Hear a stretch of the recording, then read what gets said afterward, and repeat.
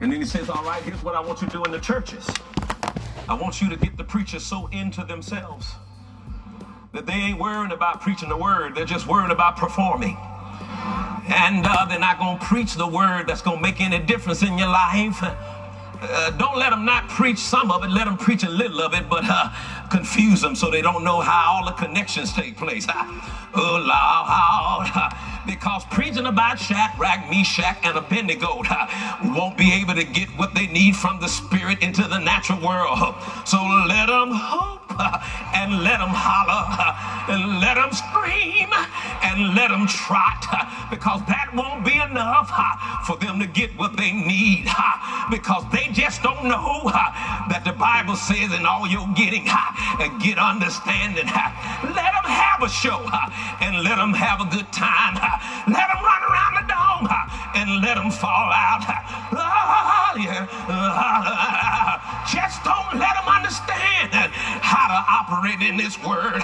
If we can keep them away from understanding, then we can keep them cut off from what they really had. We've already been beat up by Jesus.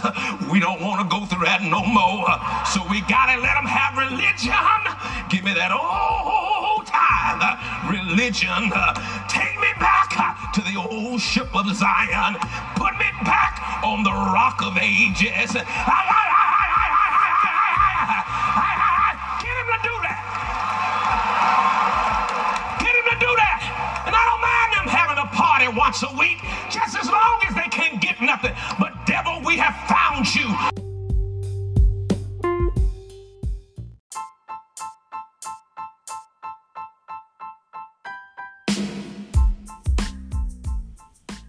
Your 1 minute encouraging word.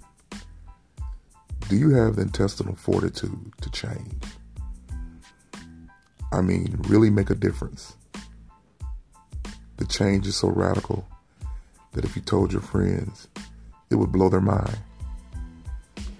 Are you ready to have a new, bright future?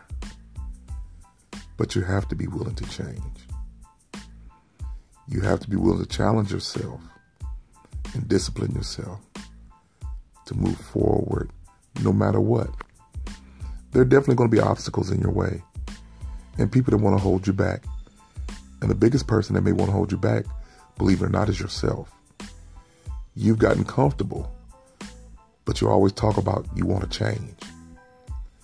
If you hear this message, you can change, but you have to make the decision and act on it right now.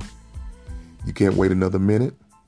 You can't wait for another motivational message or inspirational speech or religious ceremony. You have to be willing to change right now. You can do it. God gave you the power. He's in you, but he wants you to decide that you want to change. Your destiny is before you, and you have a choice. Do you want to be beautiful and excellent, or do you want to be mundane and mediocre? The choice is truly yours.